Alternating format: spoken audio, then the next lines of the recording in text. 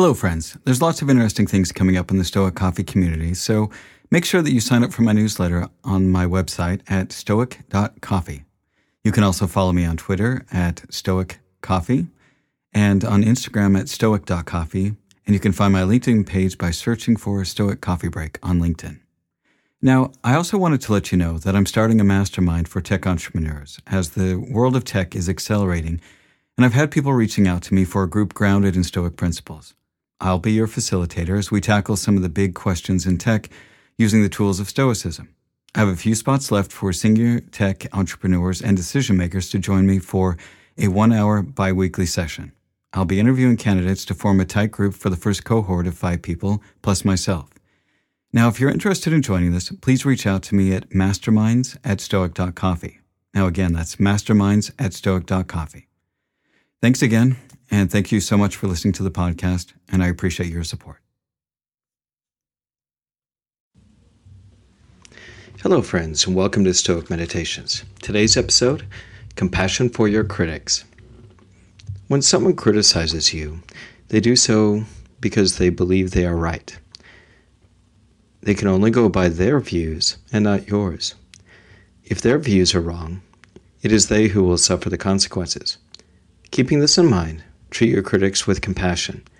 When you are tempted to get back at them, remind yourself they did what seemed to them the right thing to do. Epictetus. It's not easy to hear criticism, especially as from somebody close to you. And while there's a part of you that might be upset by this, we have to remember that usually people are simply working off the best information that they have. And if you've been applying the ideas of Stoic philosophy, you should be able to look at other people's opinion simply as information and understand that what someone else says or thinks should not impact you unless you let it.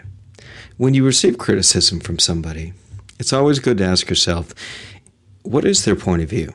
How are they seeing things so differently from me? Is it possible that they are seeing something that I don't? And if you can put yourself in the other person's shoes, then it's possible for you to start to have compassion for them, to see how they came to the point of view that they did. And as Epictetus points us out, if their views are wrong, they are the ones who are going to suffer the consequences, not you. So the next time you receive criticism from somebody, rather than getting bent out of shape about it, maybe listen to your critics, see if there's any merit to what they have to say. If so, then try to apply it in your life. If not, then have compassion for them, because that means that their views are incorrect and that they're going to suffer the consequences for it. And that's Stoic Meditations for today. Have a great day.